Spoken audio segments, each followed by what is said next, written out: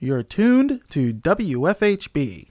Volunteer-powered, listener-supported community radio for South Central Indiana.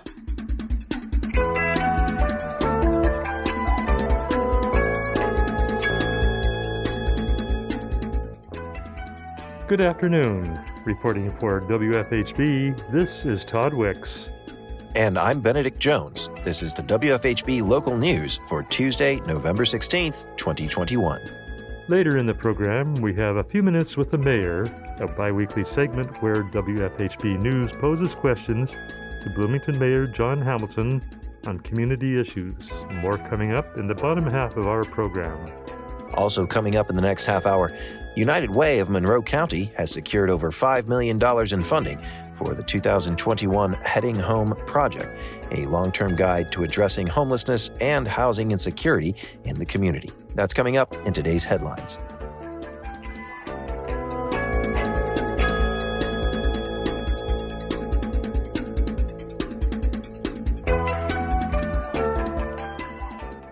On November 11th, during the Monroe County Storm Water Management Board meeting, MS4 Coordinator Kelsey Thetonia informed the board about a contract they have with the United States Geological Survey and explained Monroe County's support of the project moving forward. So this all came about because previously Monroe County has funded, it was the installation and then operation and maintenance of the USGS stream gauge in Kurtz, Indiana. It's on the South Fork of Salt Creek. The stream gauge was put in as part of the Lake Monroe Watershed Management Planning effort, and they will be using the data in the Watershed Management Plan. And they hope to use it in the future as they begin implementing the Watershed Management Plan to hopefully see measurable improvements in water quality due to the reduction of non-point source pollutants.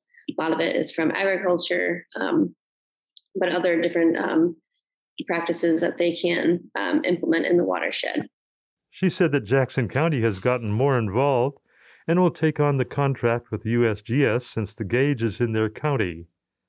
The Monroe County Water Fund is requesting that the board fund $3,500 in 2022 for Lake Monroe watershed monitoring efforts. Board of Directors Chair of the Lake Monroe Water Fund, Jane Martin, spoke to the board. We at the Lake Monroe Water Fund are trying to build a coalition of the counties, particularly the upstream counties that have a big effect on our water quality. And so engaging Jackson County Soil and Water District is a big win for the coalition. Board member Lee Jones agreed that the collaboration with Jackson County was exciting. The board unanimously approved to help fund the replacement of the stream gauge. The next board meeting will be held on December 8th. Local government has pledged more than $5 million to combat homelessness in the community. During a press conference last week, local officials announced the Heading Home 2021 funding partnership. United Way of Monroe County secured funding from the City of Bloomington, Monroe County, and the townships of Perry and Bloomington, according to Executive Director of United Way, Efrat Pfefferman. Housing insecurity takes many shapes. When we talk about it, we're talking about the family that could not find an affordable rental and stretch themselves by spending half of their monthly income on the rent, leaving little for life's other major expenses.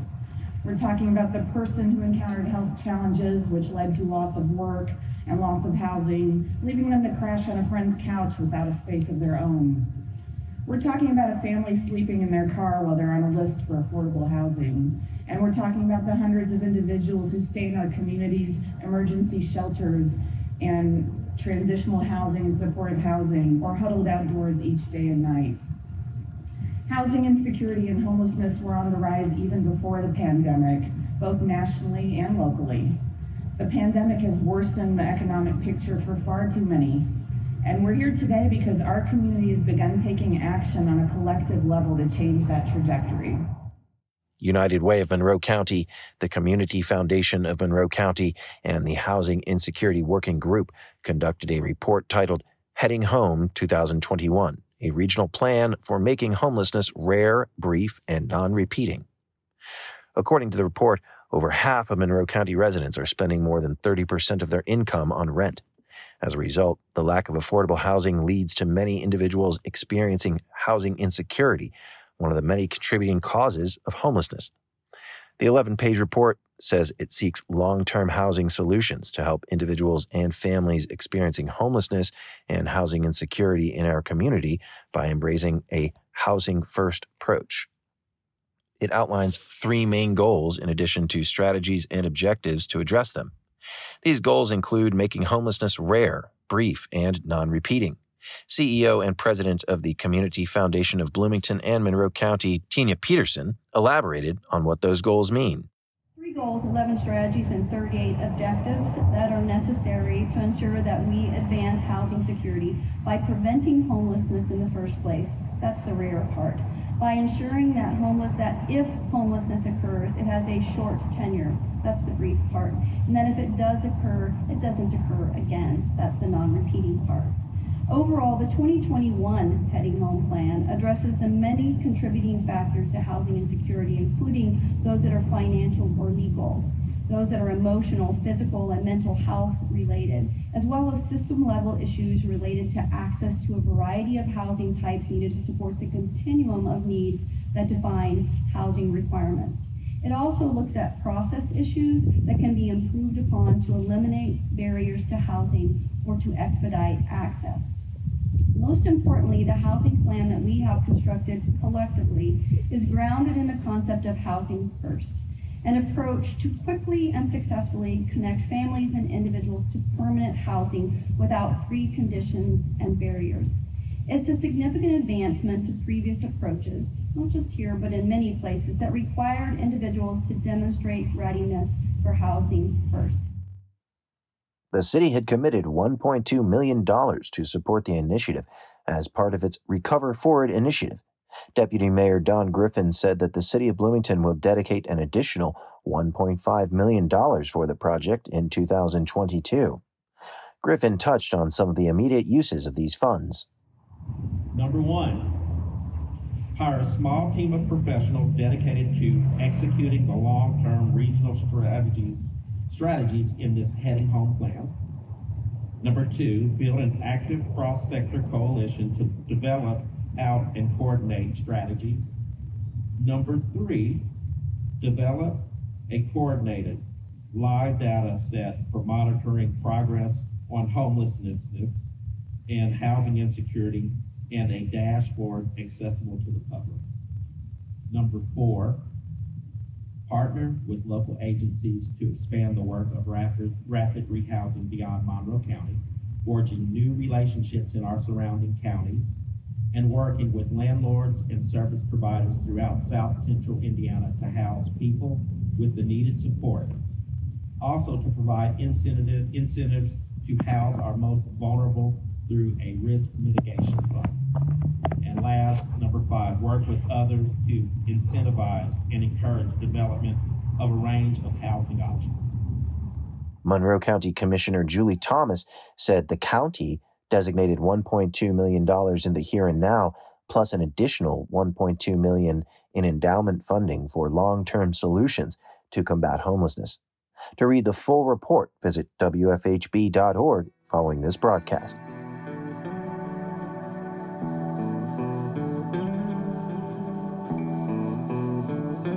And now it's time for A Few Minutes with the Mayor, a bi-weekly segment where WFHB Assistant News Director Noelle Herhusky-Schneider poses questions to Bloomington Mayor John Hamilton on community issues. In today's segment, Herhusky-Schneider discusses a new domestic sibling-city relationship the city of Bloomington will undertake with Palo Alto, California. Yay, Palo Alto! We turn to Herhusky-Schneider for more.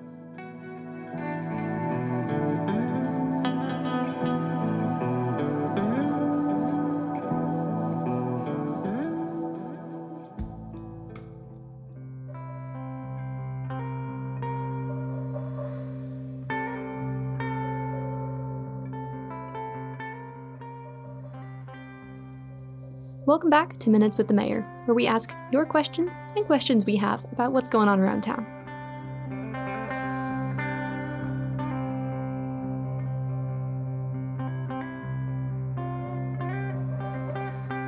So I'm really interested in Palo Alto and Bloomington's sister city relationship. Well, thanks for asking about that. This is it's a new program, and the first two United States sibling cities, we call them in the 21st century now, are Palo Alto and Bloomington. And we're very excited to be paired with the home of Silicon Valley and the part of the big San Francisco metropolitan area.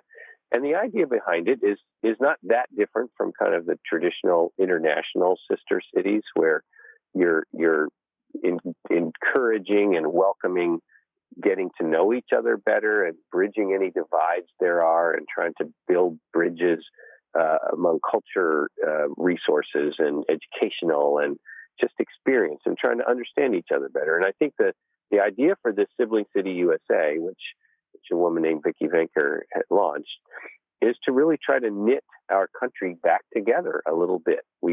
Many of us have experienced some divisions and some stereotyping that can get pretty severe, and even misinformation and miscommunication and misperceptions. And this idea of taking maybe a Midwest city and a coastal city, for example, and saying, you may have misperceptions about each other. Yes, there are differences, of course, but there are also similarities, and you each can be a stronger place if you learn more and connect better with a place that is quite different from you. And we don't know exactly where this will lead. I've gotten to know the mayor of Palo Alto, and we've had some different people involved locally at each place to think about this. And we're very excited. Just this week, Palo Alto City Council passed the resolution to enter into this, and we expect shortly Bloomington will do the same. And we don't know. It could be high school exchanges between students in the two cities, learning just what is it to be in a Midwest city, or what's it like living in the home of Silicon Valley in this giant metropolitan area. Or it could be, I don't know, cultural. It could be like a drama production that's shared between the two, or who knows what can be happening online. It could be commerce. It could be a tech industry. It could be a local tech company in Bloomington that connects with a tech company in Palo Alto. This will be led by the community and members of the community. If anybody wants to get involved, by the way, they can reach out through my office. There's a local coordinator who can help you get involved. And we just think the country is too divided. It's too important for us to really remember we're all Americans, and we all have a lot in common and want the future to be better for all of us. And that's what it's trying to help make happen in a little bit, step at a time.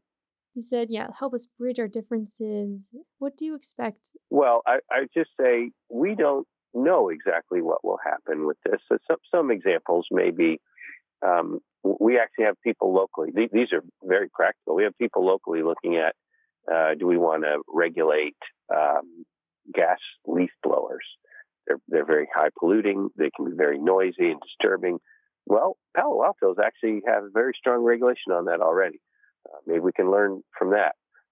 Maybe we have a noise ordinance that they're interested in. Maybe the relationship between Indiana University and the city of Bloomington and how we interact can be helpful to Stanford and Palo Alto, or vice versa.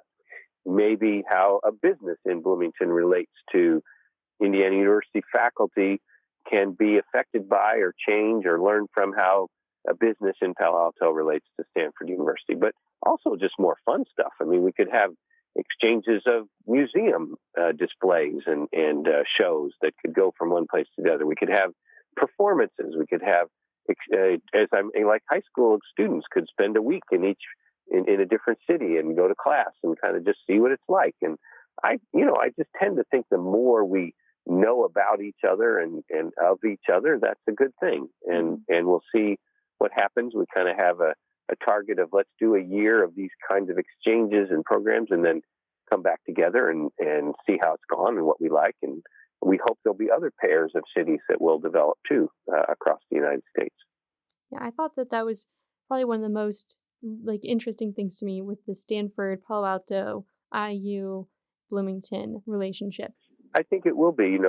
That's a big common factor, is that we are relatively similar size, small cities with very large tier one, international universities right next to us, and that kind of relationship's important. But of course, it is different. We're we're kind of in a rural environment overall, a setting where we have not a lot of population density around us. On the other hand, they're in the middle of one of the large mega cities of the world, one of the most dynamic places. Of course, their state of California is quite different from the state of Indiana. So how does that affect us, and what can we learn from each other about that? I think will be really interesting. And the city council of Palo Alto treated me very well when I spoke to them earlier this week. They were very friendly, and we hope to do the same to the mayor of Palo Alto when he speaks to our city council.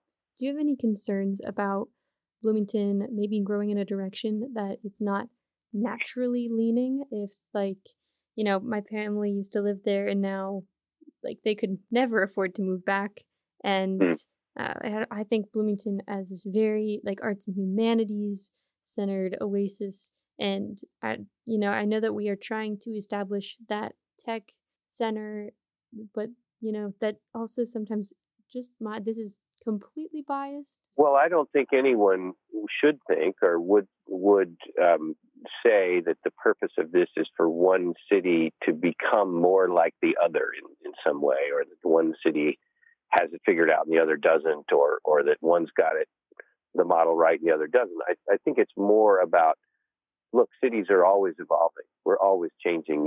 Bloomington used to be the furniture capital of the world. We innovated and developed veneer furniture here back in the 19th century. And of course, we made color televisions, the first one in the country. We don't do either of those things anymore, really. So we're always changing. And I think as you change, it's helpful to be as aware as you can be of what's going on in the world around you, and to look at different people and different models. But this is all about finding the Bloomington way, what we want to be. It's just being really well connected as we review and think about and move toward the future that will be different from what it is today. We just don't know quite how. How is a sibling city different than how we would interact with our neighbors, our actual border buddies here in, like, Indiana? Well, that's a great point. I mean, I meet often with mayors from other places, whether it's Columbus or Indianapolis, Evansville, Bedford, different places. And that's really important. And we share a lot of concerns and goals, and that's all good. And this is a both and, I suppose. It's really about a different kind of relationship where we're with a much more distant partner, if you will, sibling. And the goal is to simply learn more and grow and experience new things. I mean, look, as a university city, we are full of people from all around the world who are learning and growing and changing. And as a city, we want to be a learning city. We're going to change. And the question is, how do we want to change? And I think the more we know about options, and the more we know about history and current different modes of how cities operate, the better. It helps us chart our path with wide eyes rather than kind of unaware of some of the possibilities. Are there any other things that maybe are on the environmental aspects that we might be influenced by them? I know that the city of Palo Alto, like us, the city of Palo Alto is very concentrated on climate change and sustainability. All cities, but California and their issues with water and with fire and with the housing prices, sustainability, they may be facing some issues farther down the road than we are. We talked briefly about housing prices. I mean, it's just so expensive in Palo Alto that maybe they can teach us some lessons about how not to get there. We're a very expensive market in Indiana. Are there some things we could learn from what's happened in Palo Alto to try to do a better job of navigating the next 10, 20, 30 years? Sustainability and climate change, it is thinking about how do we help people move around the city better with less carbon impact? What are some of the infrastructure investments that have worked, or some ideas? How do your buildings operate? Now we're in different climates and different issues like that. But look, I think there's a lot to learn from each other that way. They may want to look at us and look at agriculture, and we have a different kind of agriculture area around us, but maybe they can look at some ways to help create a stronger local food system. Who knows? Like our farmers market and the SNAP program? Sure. And even programs that help local farmers become a viable business. Now they're obviously a different climate, and we have a lot of open space within 50 miles of us. I'm not sure they have a lot of arable land within 50 miles of them that's not being used already by big farms, but who knows? There's a lot to learn about that. Maybe we each can look at what scooters have done in our communities, and maybe have either of us figured out what we think is the best way to manage that, or the next new mobility device that's going to show up. What do you think Bloomington offers in this relationship? Well, I think we each offer the other community a new experience.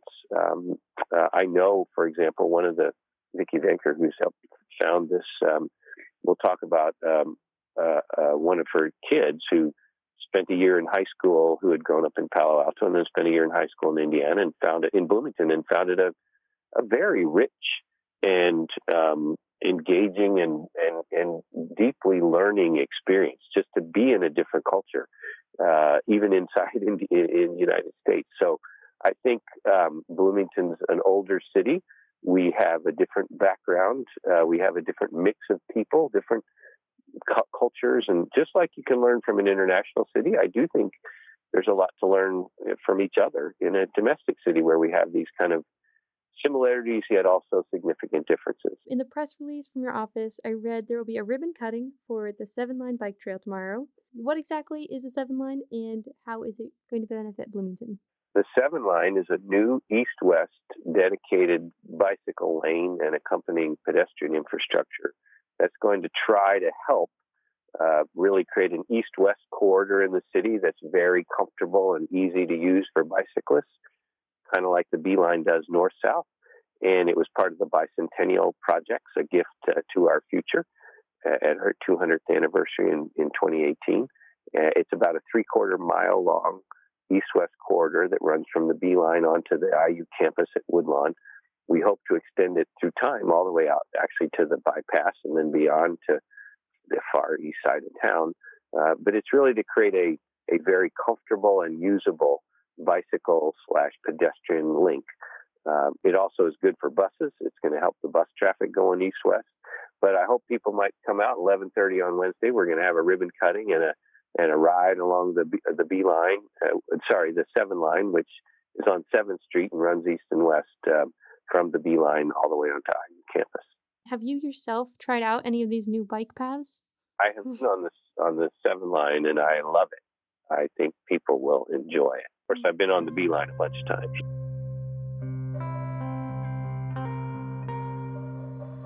If you have any questions, send us an email at wfhb.org or give us a call. That's all for this week. Thanks for listening.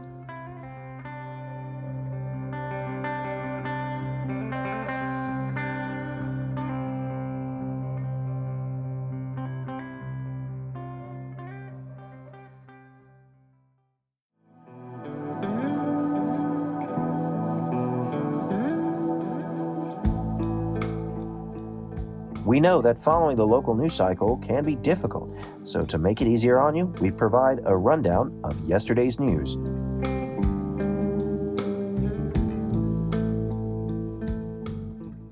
At the Monroe County Council meeting on November 9th, Community Resilience Coordinator for the Environmental Resilience Institute, Cody Smith, presented next steps for the Hoosier Readiness Assessment. We have provided Monroe County with a next steps report.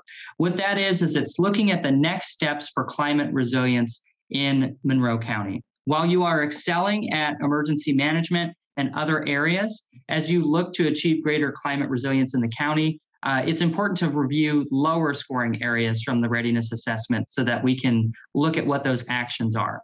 And for the sake of this presentation, I've mimicked the report as closely as possible, which follows these 4 categories that are listed here: social and financial burden, preparing for extreme heat, preparing for extreme precipitation and river flooding, and then a general category that is other actions to consider.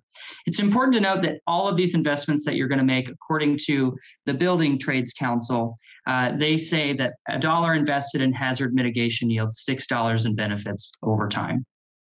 Smith said that Monroe County should invest in ways to ensure individuals who are marginalized in the community are prioritized with climate change preparation, since they are more vulnerable to the hardest hit by the impact of climate change. He explained that due to climate change, Monroe County is experiencing more rainfall and severe storms, and should be aware that surface and river flooding will be a large concern for the county in the near future. In this developed area of Ellettsville, you can see that it's very much in the floodplain. And so what we want to make sure that what we're doing, and I'm not trying to call Ellettsville out at all, I'm just trying to make sure that we have an example of what we can do as a local government in building a more resilient future for our community. We can identify the houses and businesses who are most susceptible. That's what this map is aimed at doing. And make sure that we develop and adopt policies and procedures for not only post-flood repairs, but also mitigation, and make sure that we have the resources in place and the plans in place to respond when these disasters happen. And we know that precipitation is falling more so in the winter and spring months here in Indiana. It will continue to do so. And as we saw earlier, it's already increased by 8.1 inches of precipitation historically. So this is something that I think is a really actionable and important item for Monroe County to consider as well. Smith gave actionable recommendations from the ERI they believe are within the reach of the local government and would increase Monroe County's resilience to climate change. Suggestions include passing a tree canopy ordinance, promoting energy efficiency and waste heat reduction, educating residents of impacts on poor air quality, and creating a warning system to alert residents when air pollution is poor and promoting local food purchasing. Councilmember Trent Deckard thanked Smith for the presentation and said he has been noticing the flooding concerns himself. Particularly around the flooding numbers that you were providing, I have anecdotally felt that and heard that from a lot of constituents and just business leaders and community members across the board acutely over the last particularly 10, 14 years or so. Councilmember Peter Iverson also commented that while the U.S. is working on a national level to mitigate the effects of climate change, Monroe County is working on a local level to address concerns closer to home. As we're awaiting the final results of COP26 later this week, Cody's absolutely right that Monroe County and the Environmental Resilience Institute will continue to try and work together to solve a lot of these issues around climate crisis and to be more resilient as a community. So keep watching Monroe County. There's good things coming. Councilmember Cheryl Munson asked about whether or not the city of Bloomington and the town of Ellettsville have taken the Hoosier Readiness Index assessment. Smith said Bloomington has taken the assessment and heard a similar presentation. However, Ellettsville has not done so yet.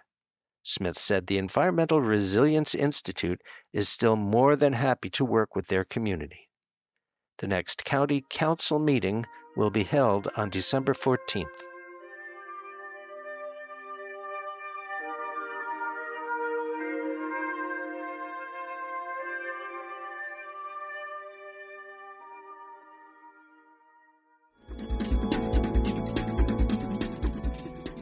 You've been listening to the WFHB Local News. Today's headlines were written by Cade Young and Noelle Herhusky-Schneider in partnership with CATS, Community Access Television Services. Our feature was produced by Noelle Herhusky-Schneider. Our theme music is provided by Mark Bingham and the Social Climbers. Engineer and executive producer is Cade Young. For WFHB, I'm Benedict Jones. And I'm Todd Wicks. Thanks for supporting Indiana's only volunteer-powered, listener-supported, independent daily news program. You can hear tonight's full broadcast online at wfhb.org. You can be a part of our award-winning news team. For more information about joining our volunteer team of citizen journalists, email news@wfhb.org. And now, stay tuned for Planetary Radio, a program that explores the solar system and beyond, coming up next on WFHB.